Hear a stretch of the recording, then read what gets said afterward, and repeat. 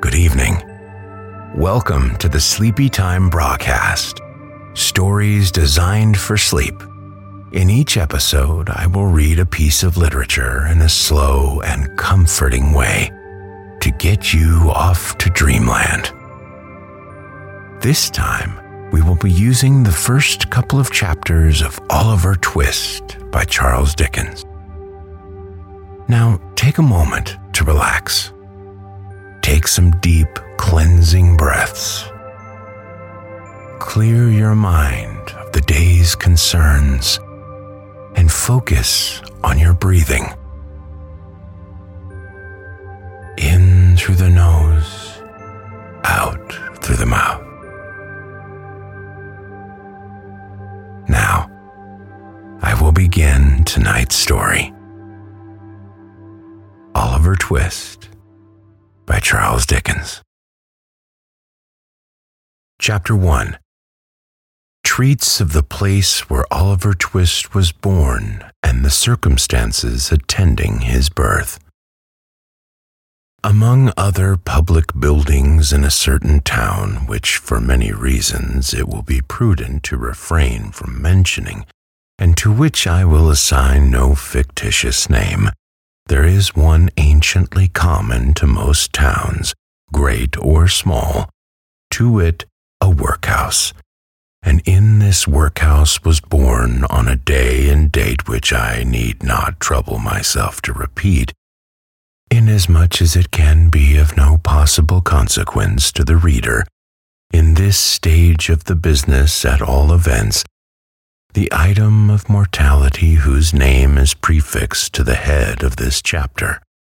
For a long time after, it was ushered into this world of sorrow and trouble by the parish surgeon. It remained a matter of considerable doubt whether the child would survive to bear any name at all, in which case it is somewhat more than probable that these memoirs would never have appeared, or if they had, that being comprised within a couple of pages, they would have possessed the inestimable merit of being the most concise and faithful specimen of biography extant in the literature of any age or country. Although I am not disposed to maintain that the being born in the workhouse is in itself the most fortunate and enviable circumstance that can possibly befall a human being, I do mean to say that in this particular instance, it was the best thing for Oliver Twist that could by possibility have occurred.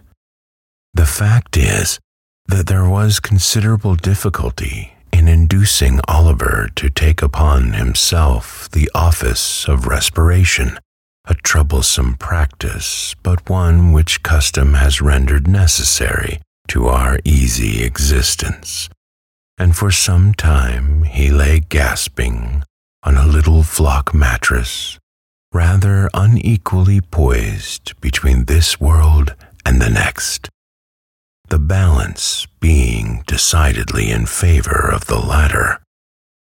Now if, during this brief period, Oliver had been surrounded by careful grandmothers, anxious aunts, experienced nurses, and doctors of profound wisdom, he would most inevitably and indubitably have been killed in no time.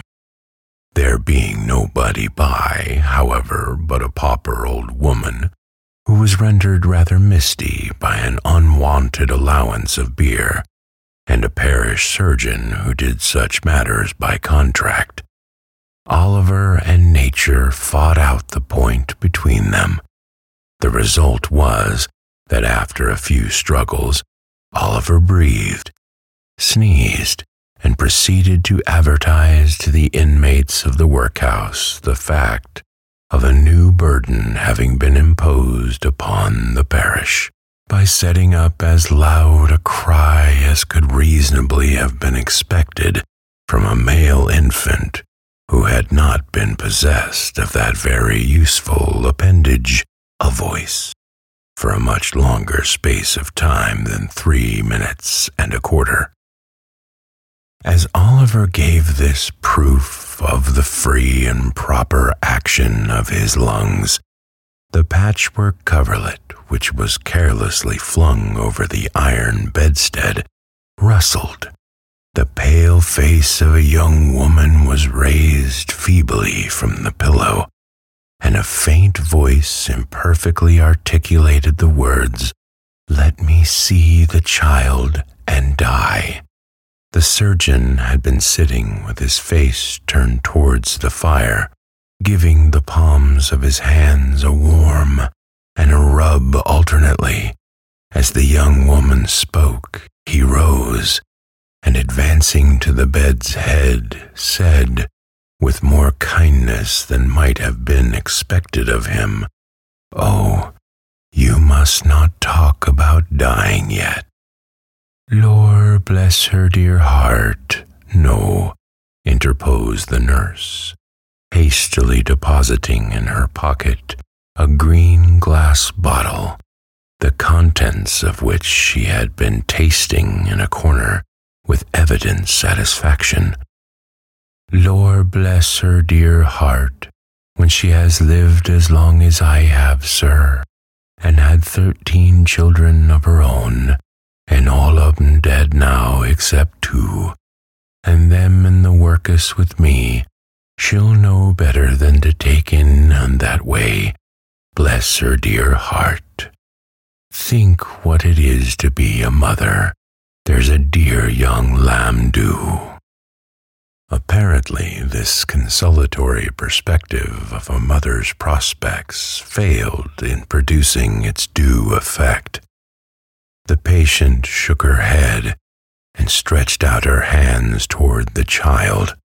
The surgeon deposited it in her arms. She imprinted her cold white lips passionately on its forehead, passed her hands over her face, gazed wildly round, shuddered, fell back, and died. They chafed her breast, hands, and temples, but the blood had stopped forever. They talked of hope and comfort. They had been strangers too long. "It's all over, Mrs. Thingamy," said the surgeon at last. "Oh, poor dear, so it is," said the nurse, picking up the cork of the green bottle, which had fallen out on the pillow as she stooped to take up the child. "Poor dear. You needn't mind sending up to me if the child cries, nurse," said the surgeon, putting on his gloves with great deliberation. "It's very likely it will be troublesome. Give it a little gruel if it is." He put on his hat, and pausing by the bedside on the way to the door, added, "She was a good-looking girl, too. Where did she come from?" "She was brought here last night," replied the old woman, "by the overseer's order. She was found laying in the street. She had walked some distance, for her shoes were worn to pieces. But where she came from, or where she was going to, nobody knows." The surgeon leaned over the body and raised the left hand. "The old story," he said, shaking his head. "No wedding ring, I see. Ah, good night." The medical gentleman walked away to dinner, and the nurse, having once more applied herself to the green bottle, sat down on a low chair before the fire and proceeded to dress the infant. What an excellent example of the power of dress young Oliver Twist was. Wrapped in the blanket which had hitherto formed his only covering, He might have been the child of a nobleman or a beggar. It would have been hard for the haughtiest stranger to have assigned him his proper station in society, but now that he was enveloped in the old calico robes which had grown yellow in the same service, he was badged and ticketed and fell into his place at once, a parish child, the orphan of a workhouse, the humble, half-starved drudge, to be cuffed and buffeted through the world, despised by all and pitied by none. Oliver cried lustily. If he could have known that he was an orphan, left to the tender mercies of church wardens and overseers, perhaps he would have cried the louder.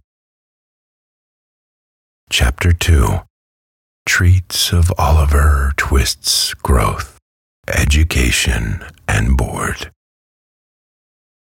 For the next 8 or 10 months, Oliver was the victim of a systemic course of treachery and deception.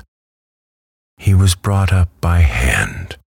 The hungry and destitute situation of the infant orphan was duly reported by the workhouse authorities to the parish authorities.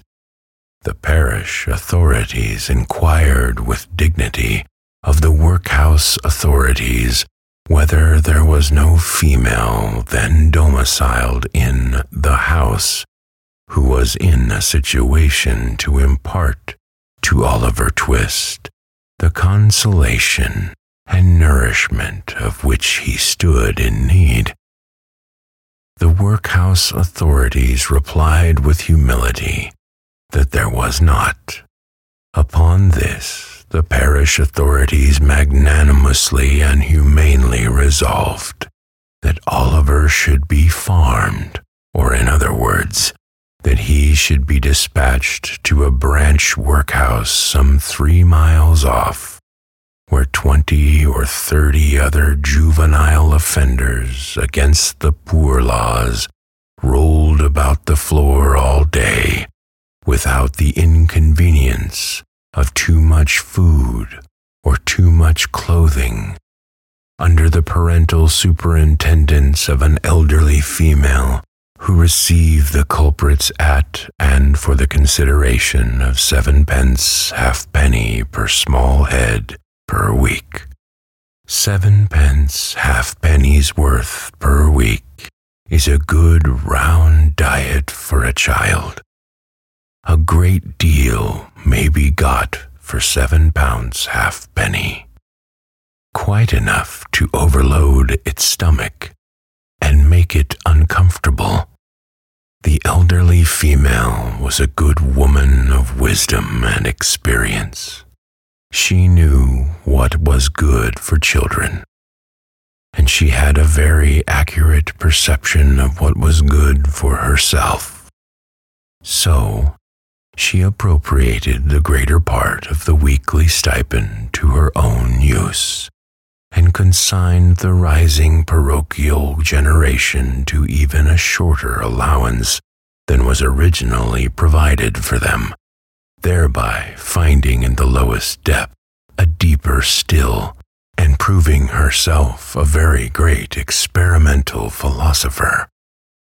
Everybody knows the story of another experimental philosopher who had a great theory about a horse being able to live without eating, and who demonstrated it so well that he got his own horse down to a straw a day, and would have unquestionably have rendered him a very spirited and rampacious animal on nothing at all, if he had not died.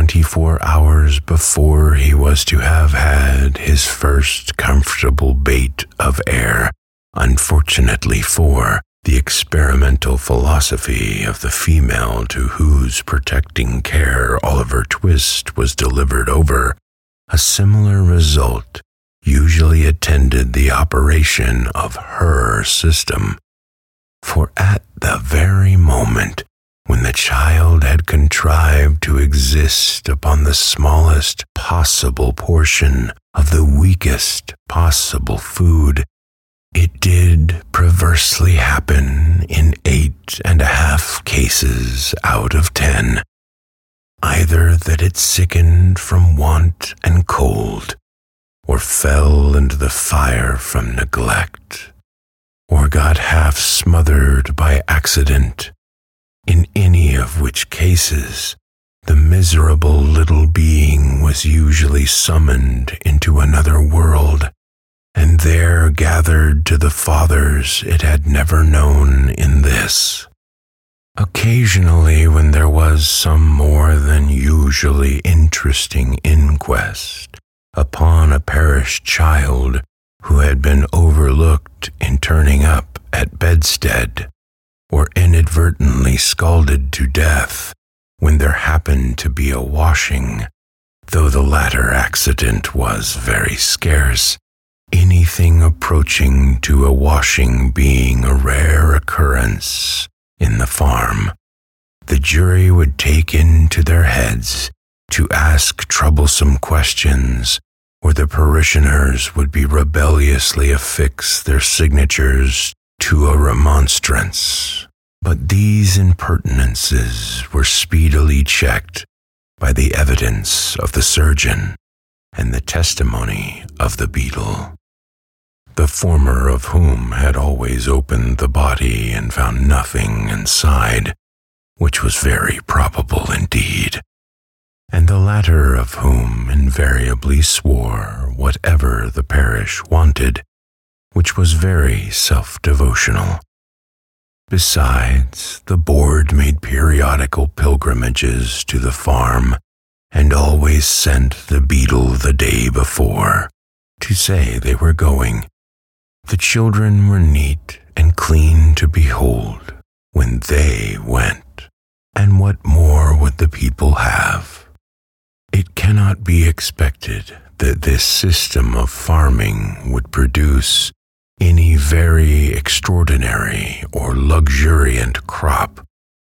Oliver Twist's 9th birthday found him a pale, thin child, somewhat diminutive in stature and decidedly small in circumference. But nature or inheritance had implanted a good, sturdy spirit in Oliver's breast.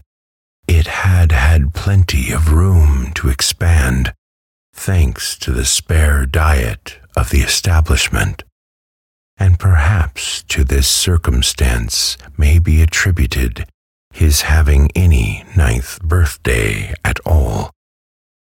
Be this as it may, however, it was his 9th birthday, and he was keeping it in the coal cellar, with a select party of 2 other young gentlemen, who, after participating with him in a sound thrashing, had been locked up for atrociously presuming to be hungry, when Mrs. Mann, the good lady of the house, was unexpectedly startled by the apparition of Mr. Bumble, the beadle, striving to undo the wicket of the garden gate.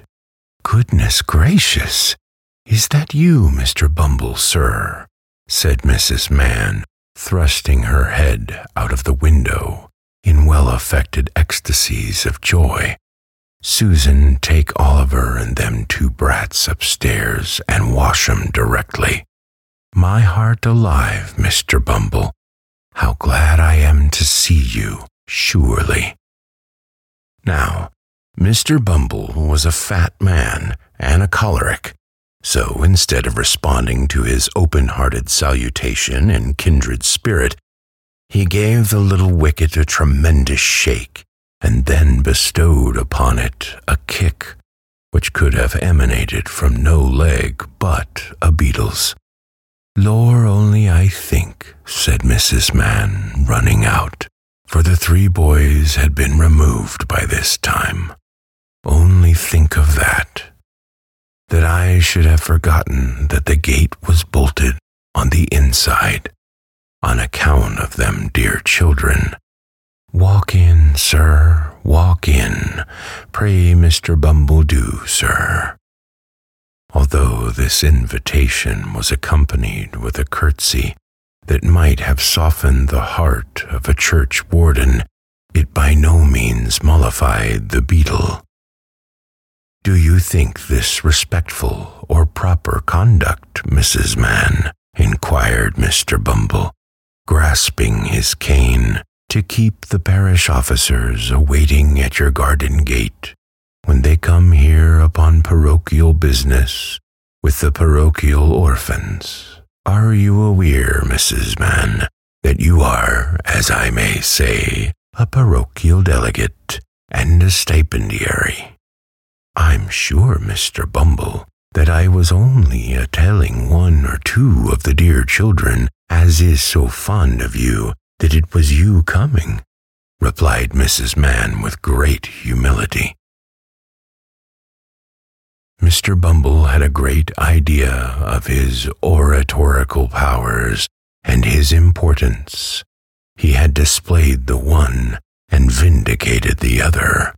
He relaxed. "Well, well, Mrs. Mann," he replied in a calmer tone.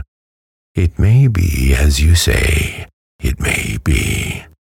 Lead the way in, Mrs. Mann, for I come on business and have something to say."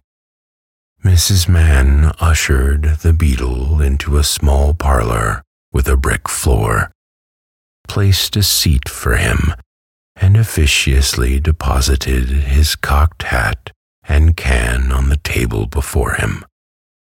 Mr. Bumble wiped from his forehead the perspiration which his walk had engendered, glanced complacently at the cocked hat, and smiled.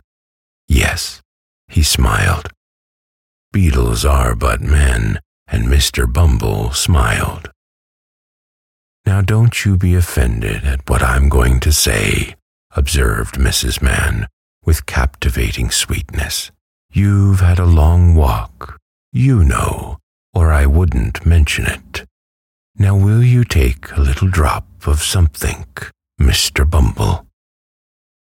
"Not a drop, nor a drop," said Mr. Bumble, waving his right hand in a dignified but placid manner.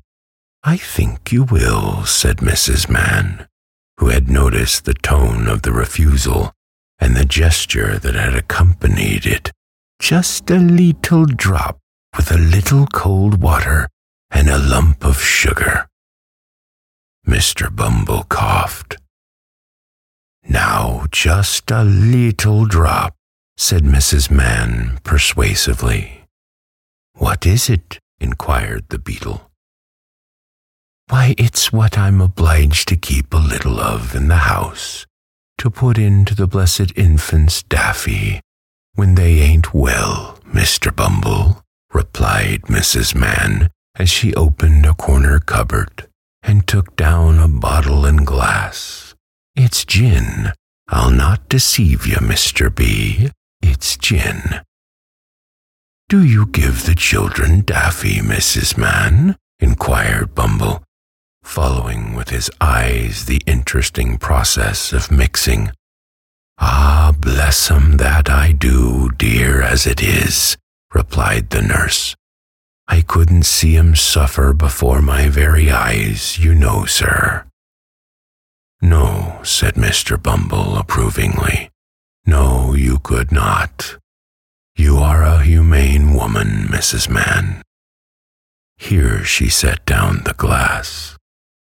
"I shall take an early opportunity of mentioning it to the board, Mrs. Mann." He drew it towards him. "You feel as a mother, Mrs. Mann." He stirred the gin and water. I drink your health with cheerfulness, Mrs. Mann." And he swallowed half of it.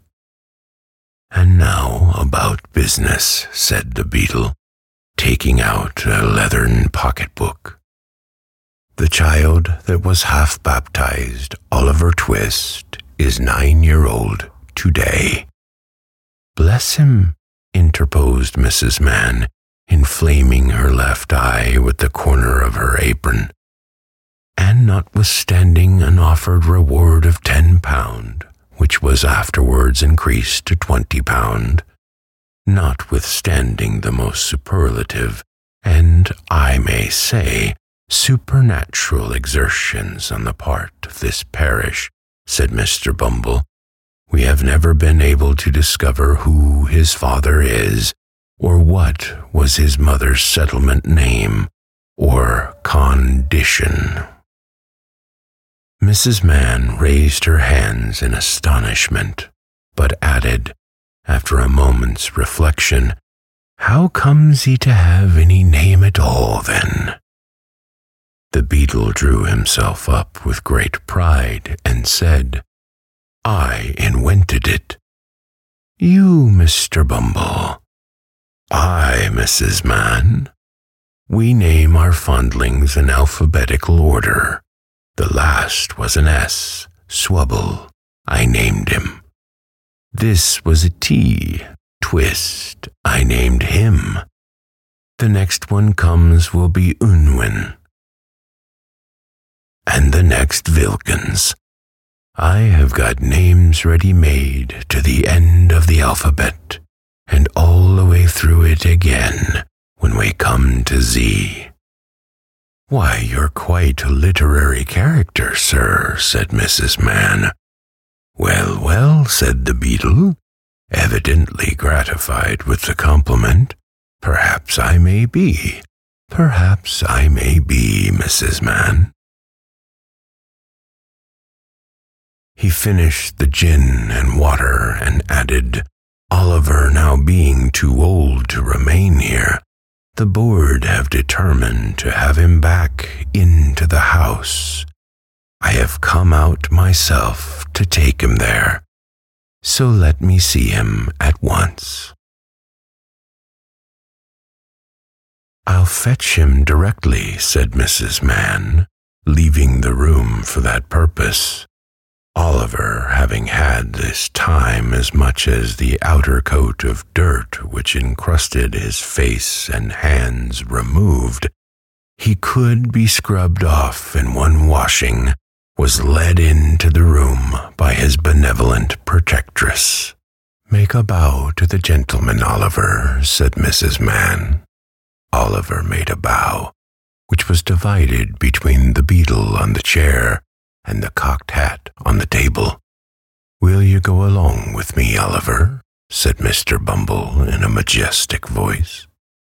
Oliver was about to say that he would go along with anybody with great readiness, when glancing upward, he caught sight of Mrs. Mann, who had got behind the beadle's chair, and was shaking her fist at him with a furious countenance. He took the hint at once, for the fist had been too often impressed upon his body not to be deeply impressed upon his recollection. "Will she go with me?" inquired poor Oliver. "No, she can't," replied Mr. Bumble, "but she'll come and see you sometimes." This was no very great consolation to the child.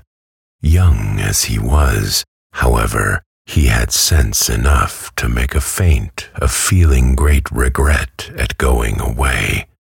It was no very difficult matter for the boy to call tears into his eyes. Hunger and recent ill-usage are great assistants if you want to cry, and Oliver cried very naturally indeed. Mrs. Mann gave him 1,000 embraces, and what Oliver wanted a great deal more, a piece of bread and butter, lest he should seem too hungry when he got to the workhouse. With the slice of bread in his hand, and the little brown cloth parish cap on his head, Oliver was led away by Mr. Bumble from the wretched home where one kind word or look had never lighted the gloom of his infant years, and yet he burst into an agony of childish grief as the cottage gate closed after him. Wretched as were the little companions in misery he was leaving behind, they were the only friends he had ever known, and a sense of his loneliness in the great wide world sank into the child's heart for the first time. Mr. Bumble walked on with long strides, little Oliver firmly grasping his gold-laced cuff, trotting beside him, inquiring at the end of every quarter of a mile whether they were nearly there. To these interrogations Mr. Bumble returned very brief and snappish replies, for the temporary blandness which gin and water awakens in some bosoms had by this time evaporated, and he was once again a beetle. Oliver had not been within the walls of the workhouse a quarter of an hour, and had scarcely completed the demolition of a second slice of bread, when Mr. Bumble, who had handed him over to the care of an old woman, returned, and telling him it was a board night, informed him that the board had said he was to appear before it forthwith. Not having a very clearly defined notion of what a live board was, Oliver was rather astounded by this intelligence, and was not quite certain whether he ought to laugh or cry. He had no time to think about the matter, however, for Mr. Bumble gave him a tap on the head with his cane to wake him up, and another on the back to make him lively, and bidding him to follow, conducted him into a large whitewashed room where 8 or 10 fat gentlemen were sitting round a table. At the top of the table, seated in an armchair rather higher than the rest, was a particularly fat gentleman with a very round, red face. "Bow to the board," said Bumble. Oliver blushed away 2 or 3 tears that were lingering in his eyes, and seeing no board but the table, fortunately bowed to that. "What's your name, boy?" said the gentleman in the high chair. Oliver was frightened at the sight of so many gentlemen, which made him tremble, and the beadle gave him another tap behind, which made him cry. These 2 causes made him answer in a very low and hesitating voice, whereupon a gentleman in a white waistcoat said he was a fool, which was a capital way of raising his spirits and putting him quite at his ease. "Boy," said the gentleman in the high chair, "listen to me. You know you're an orphan, I suppose?" "What's that, sir?" inquired poor Oliver. "The boy is a fool. I thought he was," said the gentleman in the white waistcoat. "Hush," said the gentleman who had spoken first. "You know you've got no father or mother, and that you were brought up by the parish, don't you?" "Yes, sir," replied Oliver, weeping bitterly. "What are you crying for?" inquired the gentleman in the white waistcoat. And to be sure, it was very extraordinary. What could the boy be crying for? "I hope you say your prayers every night," said another gentleman in a gruff voice, "and pray for the people who feed you and take care of you, like a Christian." "Yes, sir," stammered the boy. The gentleman who spoke last was unconsciously right. It would have been very like a Christian, and a marvelously good Christian too, if Oliver had prayed for the people who fed and took care of him, but he hadn't because nobody had taught him. Well, you have come here to be educated and taught a useful trade, said the red-faced gentleman in the high chair. So you'll begin to pick oakum tomorrow morning at 6 o'clock, added the surly one in the white waistcoat. For the combination of both these blessings in the one simple process of picking oakum, Oliver bowed low by the direction of the beadle, and was then hurried away to a large ward, where on a rough, hard bed he sobbed himself to sleep. What a novel illustration of the tender laws of England! They let the paupers go to sleep. Poor Oliver! He little thought, as he lay sleeping in happy unconsciousness of all around him, that the board had that very day arrived at a decision which would exercise the most material influence over all his future fortunes. But they had, and that was it. The members of this board were very sage, deep, philosophical men, and when they came to turn their attention to the workhouse, they found out at once what ordinary folks would never have discovered. The poor people liked it. It was a regular place of public entertainment for the poorer classes, a tavern where there was nothing to pay, a public breakfast, dinner, tea, and supper all year round, a brick-and-mortar Elysium where it was all play and no work. "Oh no," said the board, looking very knowing. "We are the fellows to set this to rights. We'll stop it all in no time." So they established the rule that all poor people should have the alternative, for they would compel nobody, not they, of being starved by a gradual process in the house or by a quick one out of it. With this view, they contracted with the waterworks to lay on an unlimited supply of water, and with a corn factor to supply periodically small quantities of oatmeal, and issued 3 meals of thin gruel a day, with an onion twice a week, and half a roll of Sundays. They made a great many other wise and humane regulations, having reference to the ladies, which it is not necessary to repeat, kindly undertook to divorce poor married people in consequence of the great expense of a suit in Doctors' Commons, and instead of compelling a man to support his family, as they had therefore done, took his family away from him and made him a bachelor.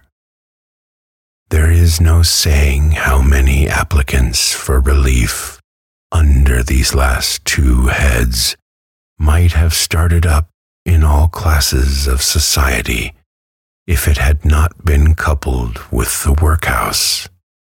But the board were long-headed men and had provided for this difficulty. The relief was inseparable from the workhouse and the gruel, and that frightened people. For the first 6 months after Oliver Twist was removed, the system was in full operation. It was rather expensive at first, in consequence of the increase in the undertaker's bill and the necessity of taking in the clothes of all the paupers, which fluttered loosely on their wasted, shrunken forms after a week or two's gruel. But the number of workhouse inmates got thin as well as the paupers, and the board were in ecstasies. The room in which the boys were fed was a large stone hall with a copper at one end, out to which the master dressed in an apron for the purpose, and assisted by one or two women, ladled the gruel at meal times. Of this festive composition each boy had one porringer and no more, except on occasions of great public rejoicing, when he had 2 ounces and a quarter of bread besides. The bowls never wanted washing. The boys polished them with their spoons till they shone again, and when they had performed this operation, which never took very long, the spoons being nearly as large as the bowls, they would sit staring at the copper with such eager eyes as if they could have devoured the very bricks of which it was composed, employing themselves meanwhile in sucking their fingers most assiduously, with the view of catching up any stray splashes of gruel that might have been cast thereon. Boys have generally excellent appetites. Oliver Twist and his companions suffered the tortures of slow starvation for 3 months. At last, they got so voracious and wild with hunger that one boy, who was tall for his age and hadn't been used to that sort of thing, for his father had kept a small cook shop, hinted darkly to his companions that unless he had another basin of gruel per diem, he was afraid he might some night happen to eat the boy who slept next to him, who happened to be a weakly youth of tender age. He had a wild, hungry eye, and they implicitly believed him. A council was held. Lots were cast who should walk up to the master after supper that evening and ask for more, and it fell to Oliver Twist. The evening arrived. The boys took their places. The master, in his cook's uniform, stationed himself at the copper. His pauper assistants ranged themselves behind him. The gruel was served out, and a long grace was said over the short commons. The gruel disappeared. The boys whispered each other and winked at Oliver, while his next neighbors nudged him. Child as he was desperate with hunger and reckless with misery. He rose from the table and, advancing to the master, basin and spoon in hand, said, somewhat alarmed at his own temerity, "Please, sir, I want some more." The master was a fat, healthy man, but he turned very pale. He gazed in stupefied astonishment on the small rebel for some seconds, and then clung for support to the copper. The assistants were paralyzed with wonder, the boys with fear. "What?" said the master at length in a faint voice. "Please, sir," replied Oliver, "I want some more." The master aimed a blow at Oliver's head with the ladle, pinioned him in his arm, and shrieked aloud for the beetle. The board were sitting in solemn conclave when Mr. Bumble rushed into the room in great excitement, and addressing the gentleman in the high chair, said, "Mr. Limbkins, I beg your pardon, sir. Oliver Twist has asked for more." There was a general start. Horror was depicted on every countenance. "For more," said Mr. Limbkins. "Compose yourself, Bumble, and answer me distinctly. Do I understand that he asked for more after he had eaten the supper allotted by the dietary?" "He did, sir," replied Bumble. "That boy will be hung," said the gentleman in the white waistcoat. "I know that boy will be hung." Nobody controverted the prophetic gentleman's opinion. An animated discussion took place. Oliver was ordered into instant confinement, and a bill was next morning pasted on the outside of the gate, offering a reward of £5 to anybody who would take Oliver Twist off the hands of the parish. In other words, £5 and Oliver Twist were offered to any man or woman who wanted an apprentice to any trade, business, or calling. "I never was more convinced of anything in my life," said the gentleman in the white waistcoat, as he knocked at the gate and read the bill the next morning. "I never was more convinced of anything in my life than I am that that boy will come to be hung. As I propose to show in the sequel whether the white waistcoated gentleman was right or not, I should perhaps mar the interest of this narrative, supposing it to possess any at all, if I ventured to hint just yet whether the life of Oliver Twist had this violent termination or no.